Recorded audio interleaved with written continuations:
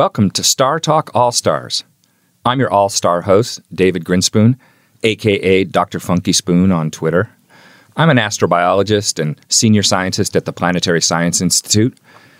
And my co-host today, you know him well, Dr. Chuck Nice. I just made you an honorary doctor. You just made me an honorary doctor. And all of academia mourns. Hey, you got the wisdom, Chuck. Thanks a lot for being here. Always a pleasure. You know I love doing the shows with you, Dr. Funky Spoon. Oh, yeah, it's always good to see you and do this with you. And tonight, we're going to be talking about communicating climate change, the stories we tell about climate. And to help us out, we've brought on Dr. Kate Marvel. Climate superhero. Climate superhero. Kate Marvel, that is like a superhero name. It's so cool. Dr. Marvel is an associate research scientist at NASA Goddard Institute for Space Studies. We call it GISS. And Columbia Engineering's Department of Applied Physics and Mathematics. She's a science communicator of great renown. She writes regularly for Scientific American. They've got a Hot Planet online column that she contributes to regularly. And she had a recent piece in there that caught my attention that I think we're going to be talking about a little bit called Slaying the Climate Dragon. Thanks for being here today, Kate. Thank you so much for having me. Really excited. Yeah, it's going to be fun. It caught my attention when I was just kind of looking over your website and doing my research a little bit, that you represent yourself not just as a climate scientist, which is the main way that I know your work, but also as a storyteller. And I thought that was a great combination, especially given the topic we're going to be discussing today, and given the fact that those of us involved in science communication and in climate have found that it's so fraught trying to communicate about this. Yeah. And that sometimes we just sort of feel helpless. And one thing that people have been talking about a lot lately is how the power of story in getting people to realize things, or just in moving people.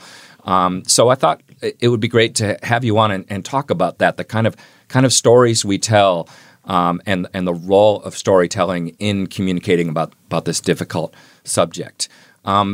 Could you maybe start off by telling us about Slaying the Climate Dragon? What's that all about, and how did that occur to you to describe climate change in that way? So I should say I should probably change my website to Attempted Storyteller, because climate change is really hard to tell stories about, It's really big. It's really diffuse. There's kind of no heroes. We're all the villains. It just is really hard to tell good stories about something as big and as scary as climate change, because there's the danger that you tell people, well, it's all going to be terrible, and that's a bad story where everybody you love dies and there's no hope. Good thing I don't love anybody. Oh, Chuck, we know that's not true. Right, but it's just really hard to tell stories about this. And you're totally right. People don't listen to just facts. We have this kind of charming belief as scientists. We're like, oh man, we need to find the graph. We need to find the graph that will convince people. And there is no graph that will convince people. There's no table. And with some people respond to graphs and facts, but they tend to be the people that we don't have trouble reaching. But obviously a lot of people don't respond to those. I was going to say the people that respond to graphs and charts are you guys. They're the other scientists. See, if the whole world was just nerds like us, things would be easy. It's true. Right, totally. Yeah. So with this, did you guys see this report that came out on a degree and a half of warming? Yes. The recent IPCC report. Mm-hmm. Yeah. So that came out, and that was getting a surprising amount of press. I was actually really, really happy to see how much attention that got. And there are a lot of scientists who are weighing in, and I thought doing a really great job at talking about the science in this report and talking about the implications of it. So I kind of felt like I don't need to be out there talking about the science because my colleagues, they got it. They're on this. But I was trying to think of a way to sort of tell this in a really simple sort of fairy tale, like kid story. I have a 2-year-old. I read about a billion books to him every night because he really does not want to go to bed. And so that was kind of what was running through my head at that time. Cool. So basically, you wrote this to put everyone to sleep. Exactly. No, but I mean, a good children's story, a good parable is, I mean, that's really the basis of all literature. That's what we all started off learning, and there's a lot of really powerful stories that are wrapped up in parables. So I kind of like the way you did that. But tell us, can you paraphrase the story? I mean, what is the dragon in this story? Sure. The story is about a village or an enchanted kingdom that angers an evil witch who may not be evil and may just be kind of sick of everything that's going on. Misunderstood witch. Exactly. Aren't all witches just misunderstood? Yes, definite yes. But their magical elixir that makes their every wish come true becomes cursed and has the power to wake dragons. So they want to know what to do about these dragons, and they convene the wise men and women of the kingdom. And the wise men and women say, best to not have another dragon. Let's try our best to, at least, if we can't deal with this one, at least not have another dragon. And then that turns out to perhaps be impossible, but maybe we could half slay a dragon. Maybe we could just have half of a dragon lying around, and maybe like a lizard, it's still alive, it's still dangerous. But maybe this is something that we could do. And the fairy tale doesn't have a definitive ending because it's still to be written. So it strikes me that there are different endings to this fairy tale. So either we could say, there's no dragon. I don't believe in dragons. Dragons are a liberal conspiracy. And then the kingdom tears itself apart. Or we could say, well, dragons are inevitable. There's nothing we can do, and slaying dragons is really expensive. So let's just not do it. And then the kingdom is destroyed by dragons. But the thing that I think is maybe makes this not a good kid story is that there really is no happy ending possible. There's a dragon loose in the kingdom. There already is one. And maybe you can't prevent that other dragon, but you try. Wow. That's interesting. I bet we could come up with And good night, Timmy. I bet we could come up with a reasonably happy ending. I don't know. I hope so. I mean, I like this because the magical elixir, of course, is basically oil, I think. I hope. I'm interpreting this right. And that's kind of a cool thing to tell because people ought to realize that actually fossil fuels, when we first started using them, they were this wonderful thing. And we had no way of knowing really that they were going to be changing the world. It was really a pretty innocent mistake. It's like what we do now that we are fully aware of that is, gives us this horrible responsibility. But, there a lot of wonderful things have come out of the amount of energy we look at what's happened to poverty in the world, and I mean, it's the modern world is built on fossil fuels, and there's a lot about it that's pretty great. Absolutely. So it really kind of was a magical elixir that turned bad, and now it's like, what are we going to do with that knowledge? It's funny you say that. I was on a flight. I don't mean to detract, but I was on a flight with a guy who worked for, I won't say what company, all right, but we all know the company. It's a huge fossil fuel burning company. Does it have two X's in the middle? Well, it may be like Dos Equis. Who knows? Who knows? But anyway,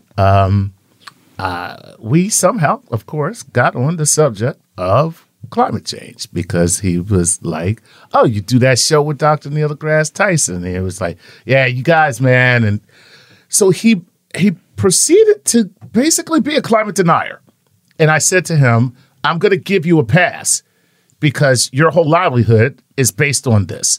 So I don't expect you to, but the truth is, like, it is real. And burning this stuff, it does have its consequences. And he said exactly what you just said, David. He said, hey, man, I defy you to tell me what the world would be like without petroleum.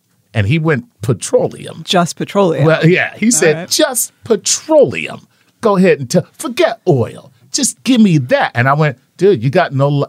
I understand it. Every plastic, you pick up a comb. Guess what? That's fossil fuel. You know what I mean? It's everywhere. But that doesn't change the fact that it's dangerous. Well, I mean, he's right. But what would the world be like? What will the world be like if we don't deal with what we know now about petroleum? So it's like that's the magical elixir. But now we got to deal with the dragon. That's the thing. Like, I feel like people love energy. Like, I love energy. Like, I live in New York City. I love air conditioning. Yeah. I'm very low energy. Oh God, now I feel traumatized. Thank you. Please, Chuck. But, very few people love coal. Maybe that guy is an exception, but very few people love oil. Oh. People like what it does. And the thing is, we can make other stuff do that, right? Yeah, I mean, we used to run our segments of our civilization on whale oil.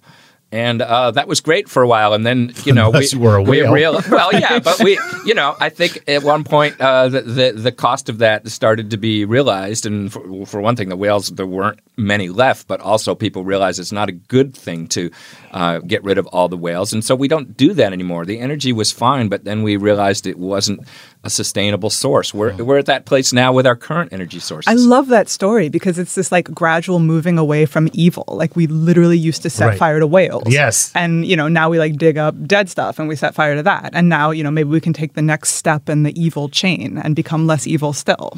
Yeah, and people didn't realize it was evil when they were first doing it. Okay, maybe, like now we think of it and it's hard to because we love whales. But I think also now we know that whales are these sentient creatures, that at that point they were like these sea monsters and they seemed infinite and you could get the oil and make energy, and so we learn new things and it changes the moral landscape, and that's happened now with fossil fuels, and so I like your parable because it sort of goes through that evolution. But wouldn't the happy ending be that we sort of tame the dragon in some way and accommodate, learn to get other magical elixirs and kind of put the dragon in its place? I mean, we got to find a happy ending.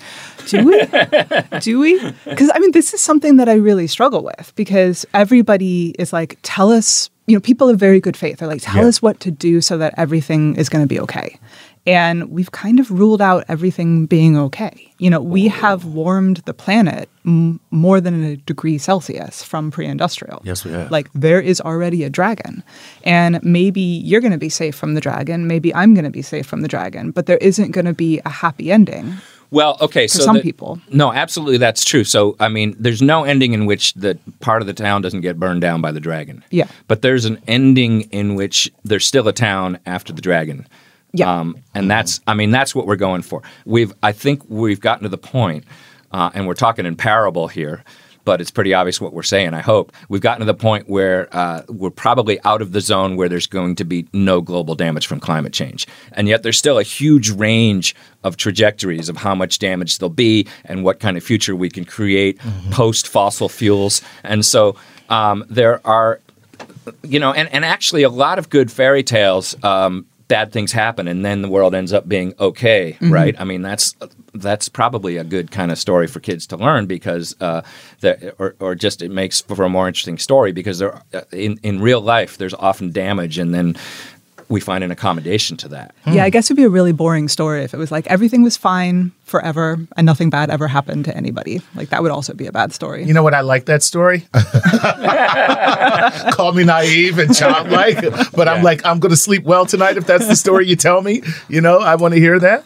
Well, I want to move on to talking about some other stories. One thing I hear a lot about these days, and I'm sure you do too, being in this space of climate communication, is the sort of stories of inevitable doom. And that's, in a way, that's almost something that we maybe have accidentally created, those of us who have wanted to spread concern about climate change, because it's kind of it's a slippery slope. You spread concern and then people decide we're doomed.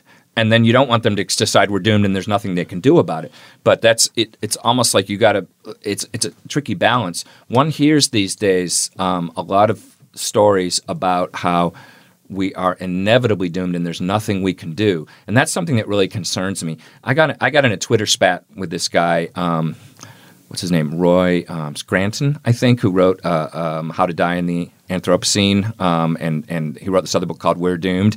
And he was saying he thinks it's really irresponsible for climate scientists to say we've got to keep fighting and got to change our behavior because we're sunk and there's nothing we can do about it, and the human race is just over. And what we really ought to be doing is just accommodating that fact. What? And it ticked me off because we want people to be concerned, but you don't want them to flip over and just assume, well, it's over, so there's nothing to work on here. Is that something you've encountered in your travels through the climate communication space? I have. I mean, there seems to be, you know how you don't win an Oscar for doing a comedy ever? Like you win an Oscar for doing like... Tell me about it. Right? Like you win an Oscar for doing like the most depressing heavyweight movie because we kind of associate this with sort of gravitas. And so I do perceive that there is kind of people are trying to prove that they're very serious by saying, oh, well, people are terrible and we're all doomed. Right. And so I understand where that comes from. It's not true. So I have a colleague, Ben Cook at NASA, who likes to say climate change isn't pass-fail. Right. And I think that's a great statement. so good, right? Yes. Because maybe we're not, maybe 1.5 degrees of warming is not possible. You know, maybe we're going to blow past that limit. Maybe we're going to blow past 2 degrees.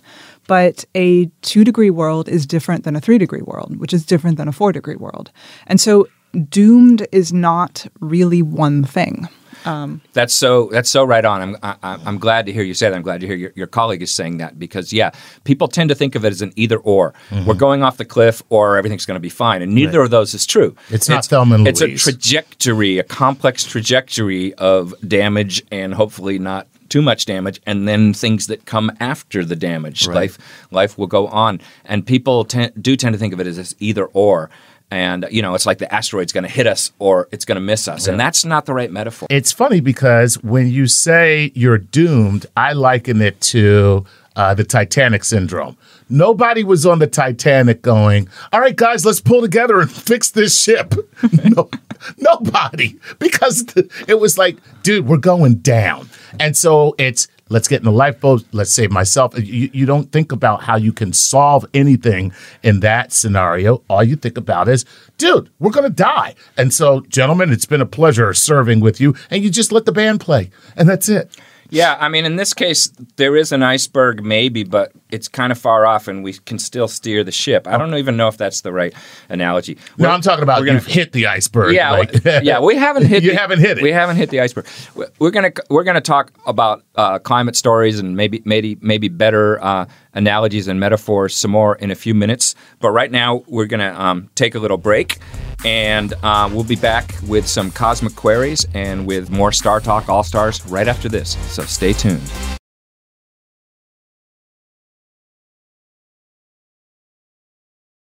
Welcome back to Star Talk All-Stars. I'm your host, David Grinspoon, a.k.a. Dr. Funky Spoon. Co-hosting with me today is Chuck Nice. That's right. And joining us as our expert guest is NASA scientist and storyteller, Dr. Kate Marvel. Hello. And we've been talking about climate change stories, the value of them, how they can sometimes maybe be the wrong stories. And this one of certain doom is problematical. The analogy that I often hear, maybe because I'm in planetary science, is of the asteroid. There's an asteroid that's going to hit us, and scientists have detected this asteroid, but nobody's listening, and so it's just going to hit us. And I think that's a wrong. That's not the right analogy because with an asteroid, it either hits or doesn't hit. It kind of is pass-fail, and if you tweak the trajectory a little bit, you can make it miss entirely. But climate change isn't like that. It's not just one event.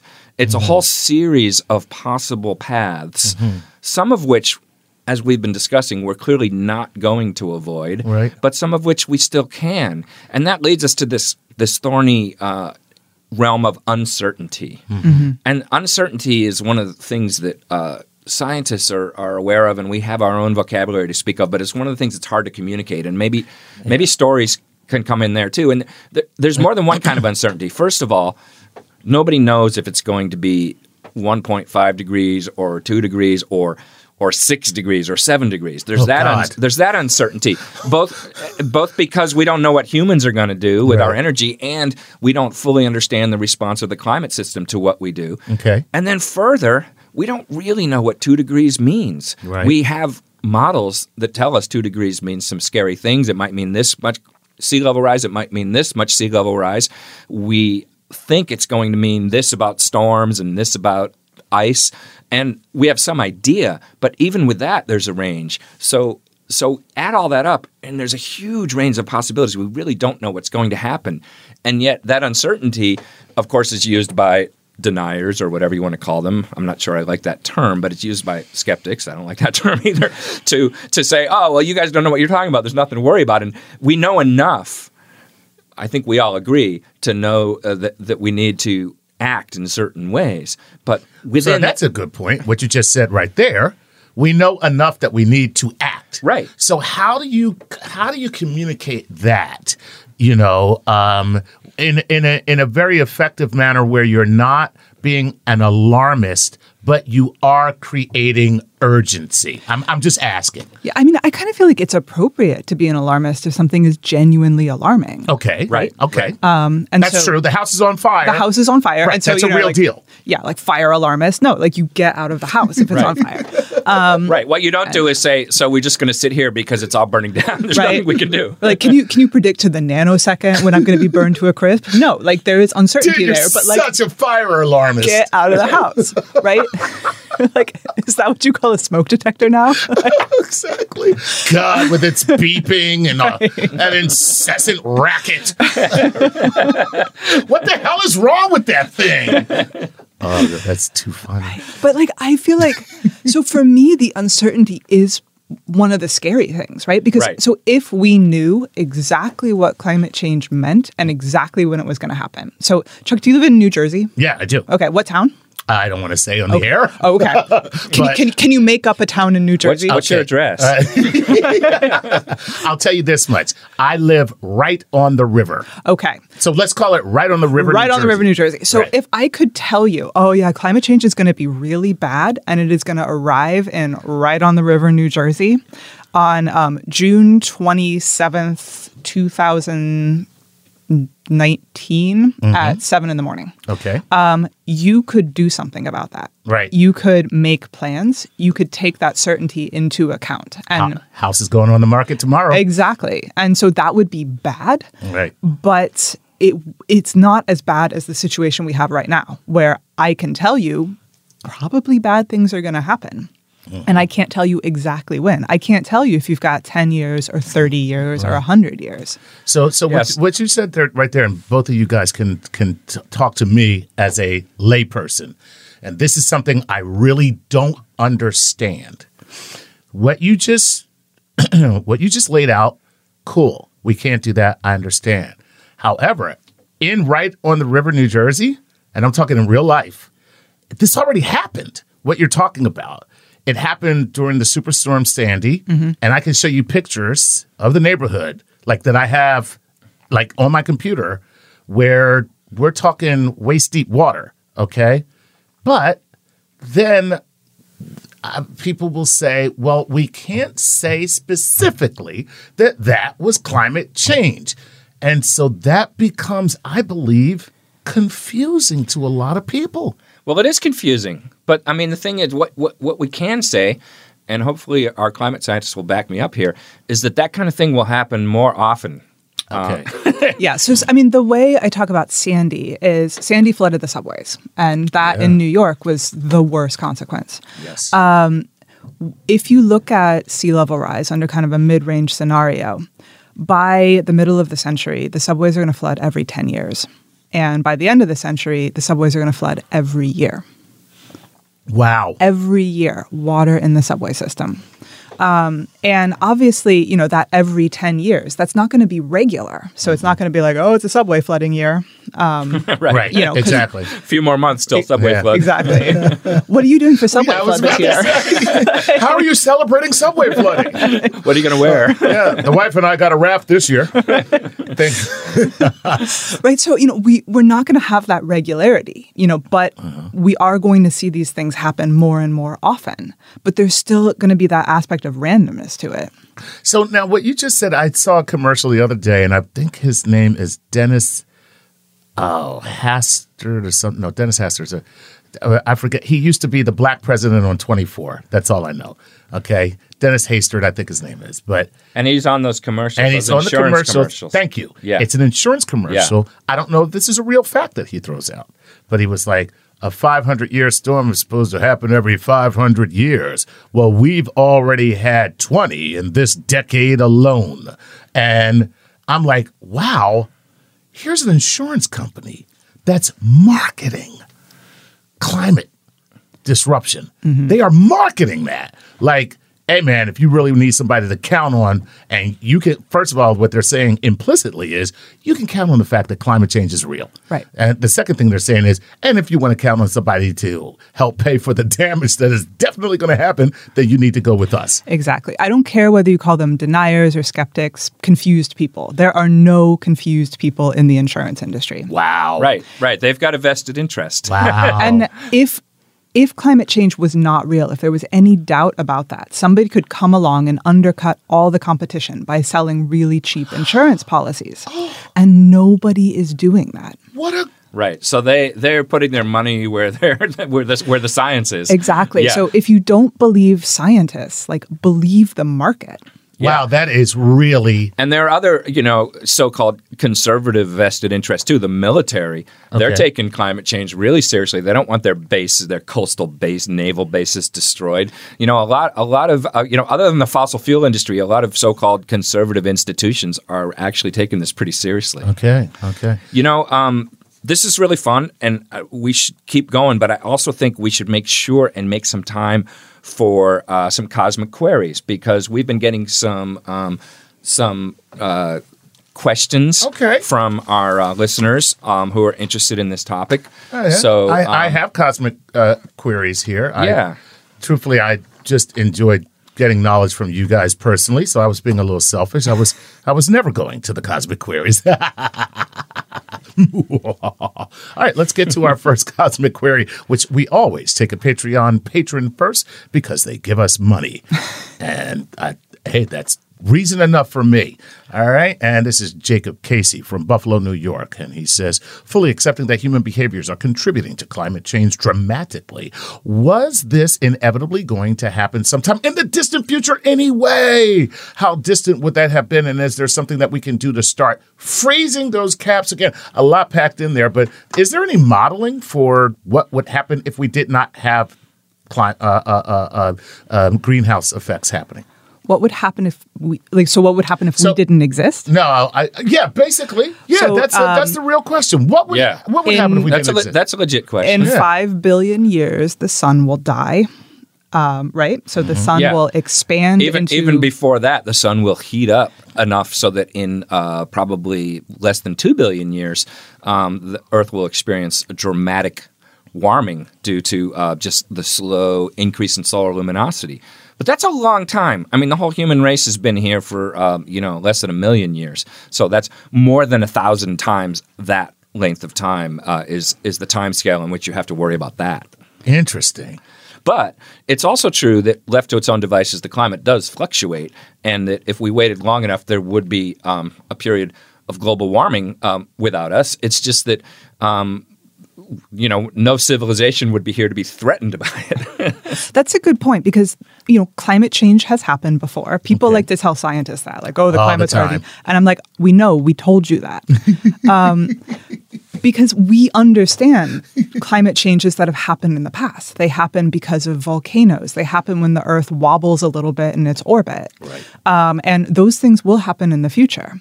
But the thing that's really scary about human-caused climate change is it's happening so fast on geologic timescales. the Earth has never heated up this quickly before. Okay. And it's also happening at a time where we created this civilization that's maxed out the carrying capacity in all these other ways. We're dependent on this agricultural system that has very little tolerance for changes in productivity. We've developed these coastal areas that have very little tolerance for changes in sea level. So we've made ourselves very fragile at the same time as we're conducting this ridiculously rapid experiment in changing all these parts of the planet. So all that together is not a recipe for a happy future if we keep going. Wow. So, before we go on to another question, I think if you guys would, just between the two of you, for the sake of the conversation, can you kind of give us a breakdown? I still think that is confusing to people when you say climate change, period, because of what you guys just said, which is due to whatever factors, the climate has changed before naturally. And this is completely different. So what is happening? How are we heating the earth? Why is it happening?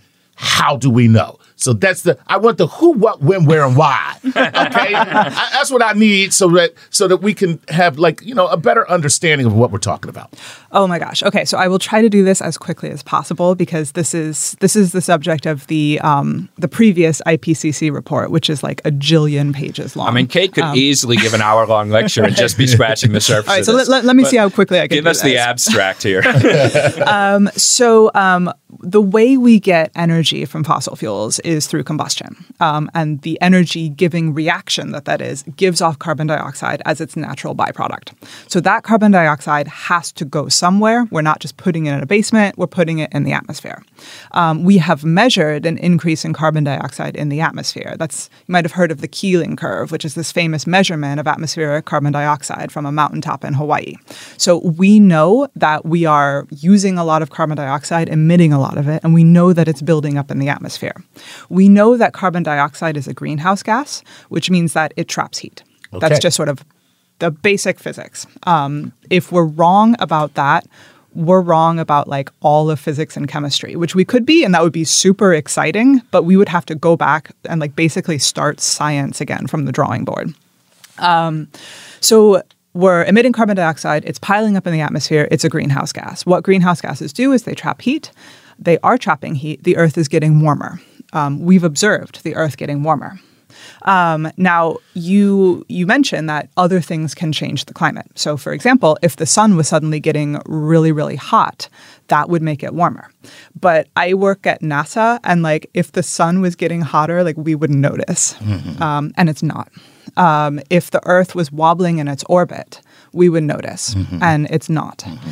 If there were giant volcanic eruptions all over the planet that were spewing massive amounts of carbon dioxide in the atmosphere, we would probably notice. Somebody living close to a volcano would notice. Gotcha. We're not. That's not happening. Okay, so. Are you going more? Is there more to that? I can talk for hours. Okay, so thank you for interrupting me. No. So here we go, because I'm seriously breaking this down on a kid level, just so I can get this information. Right. All right. Because you're helping me right now be able to talk to other people. Because sometimes it's difficult to explain, and I'm sure for the listeners, it's difficult to explain to people what you mean because they don't get it. So you would okay, 1, combustion, we're burning. 2, carbon gas, it's going in, it's piling up in the atmosphere because we're not putting it anywhere. 3, trapped heat. That's trapped into our atmosphere. That's causing warmer. Exactly. So boom, 1, 2, 3, 4. That's it. Okay, that's simple. Yeah. Now here's my next question for both of you. So what? Yeah, well... So what? We're heating up the Earth. So what? Yeah, and in the 30 seconds we have left... Oh, fuck. Sorry. Frack, you mean frack. Oh, frack. Before we take a break, the so what is that we can tell that's having consequences. It's raising sea level. It's causing storm intensity to rise. It's changing precipitation. It's causing droughts. It's causing wildfires. It's making the sea ice go away. It's threatening more extreme changes. Okay. People are going to be displaced. People might go hungry. There's going to be conflict. We could go on. But, the thing is, your original question gets to the fact that climate change itself is normal. The greenhouse effect is normal, but we are changing things in an unprecedented way that threatens our own ability to exist well as a civilization on this planet, not to mention our fellow travelers, the other species we share this biosphere with. Nice. And it's that rapid, unprecedented change which is new and scary. On that light note, we're gonna take a break, and we'll be back in a few minutes with some more Cosmic Queries and some more Star Talk All Stars.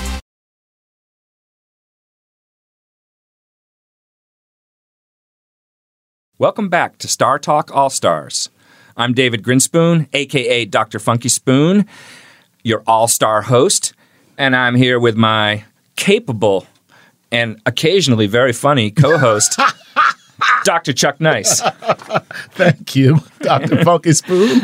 And, you are funny, Chuck, but a lot of times you also strike me as really smart, and that's one thing that, gets downplayed in the celebration of your hilarity, and that's why I like to refer to you with Dr. Chuck Nice. Well, that's very kind of you, and I'm sure I'm so happy that you are the person that thinks that. At least one person does. Exactly. And joining us today is NASA scientist and science writer, Dr. Kate Marvel.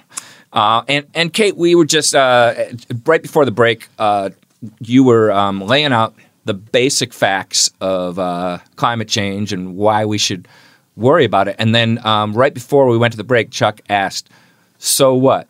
Who cares? Why should we care? And I wanted to give you a chance to weigh in on that. I actually feel like that's a valid question, because when we talk about climate change, a lot of times we're talking about changes to the average temperature of the planet. But literally nobody experiences the average temperature of the planet. And it's going to be winter soon in New York. And a couple degrees warming sounds really good in the winter. And so that's why I think climate change is kind of a better word for what's happening than global warming, because the climate that we've kind of built our civilization around is changing. So, we have agriculture where it is because of climatic conditions. We eat what we eat because the climate allows us to grow these things. We have our transportation networks because that's where rivers are, and they're this full. We have our cities built on the coast.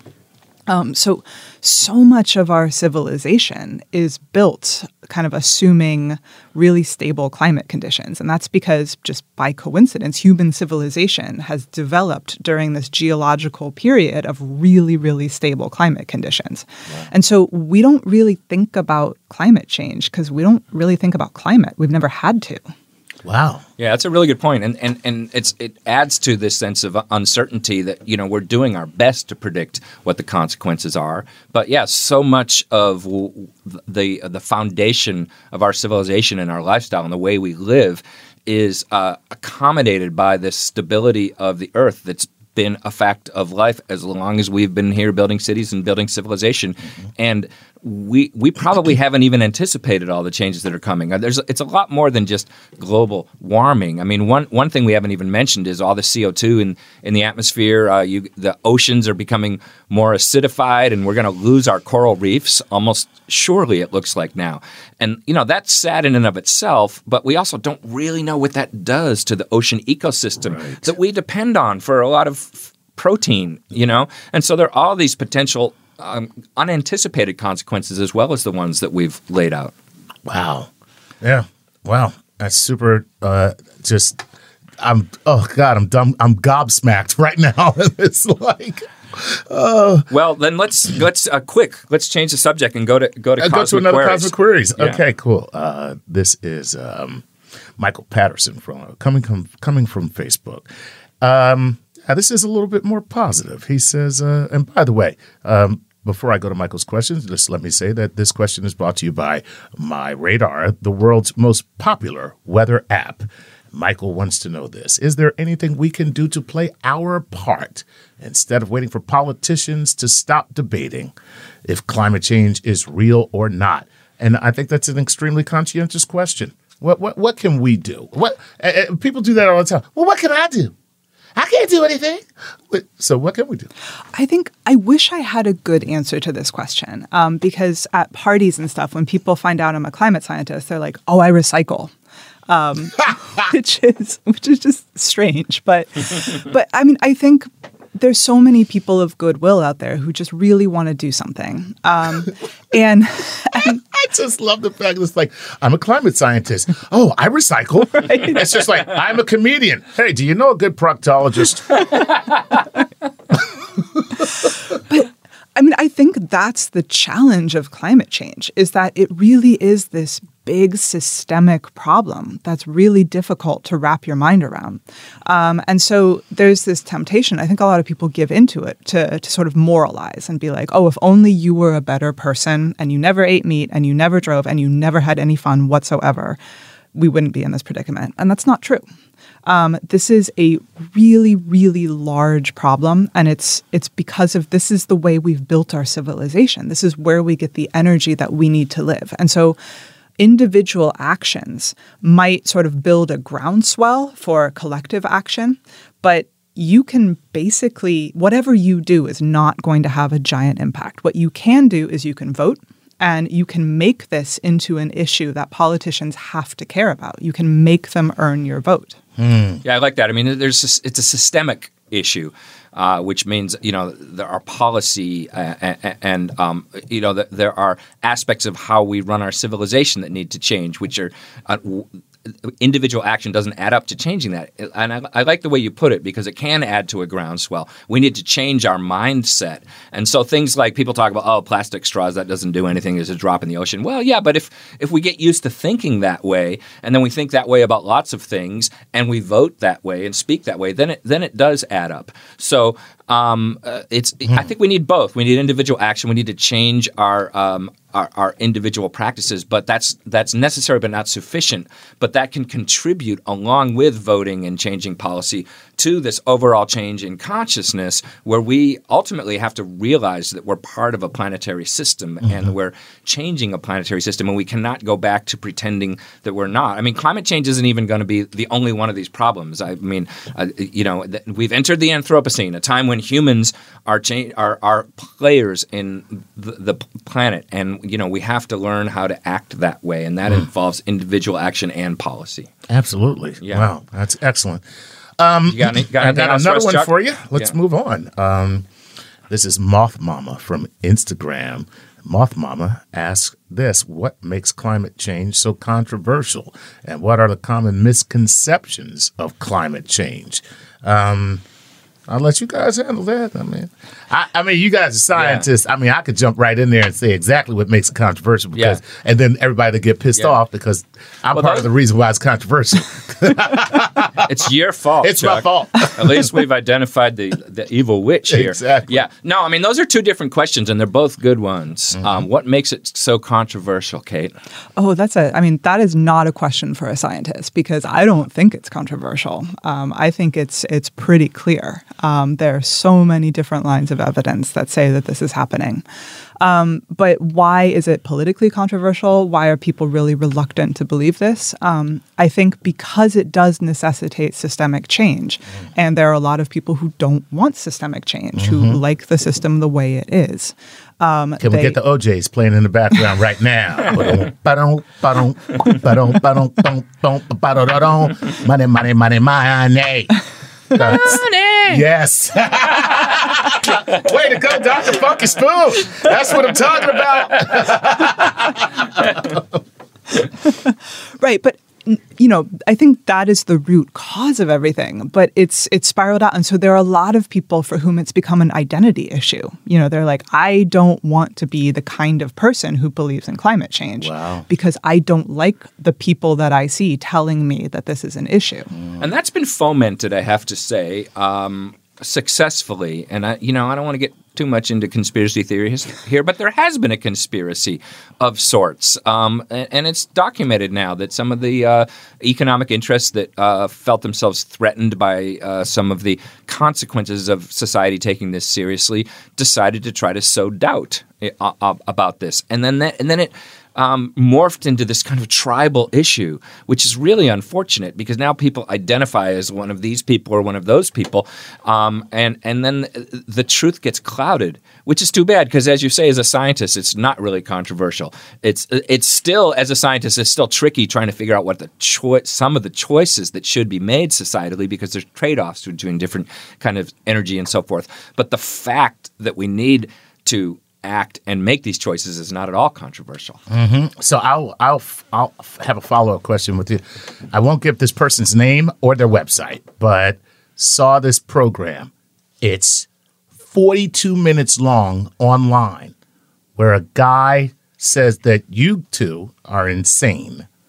And his primary reason behind it is because you're getting so much money from the government. I swear. He's specifically saying that Kate and I are insane.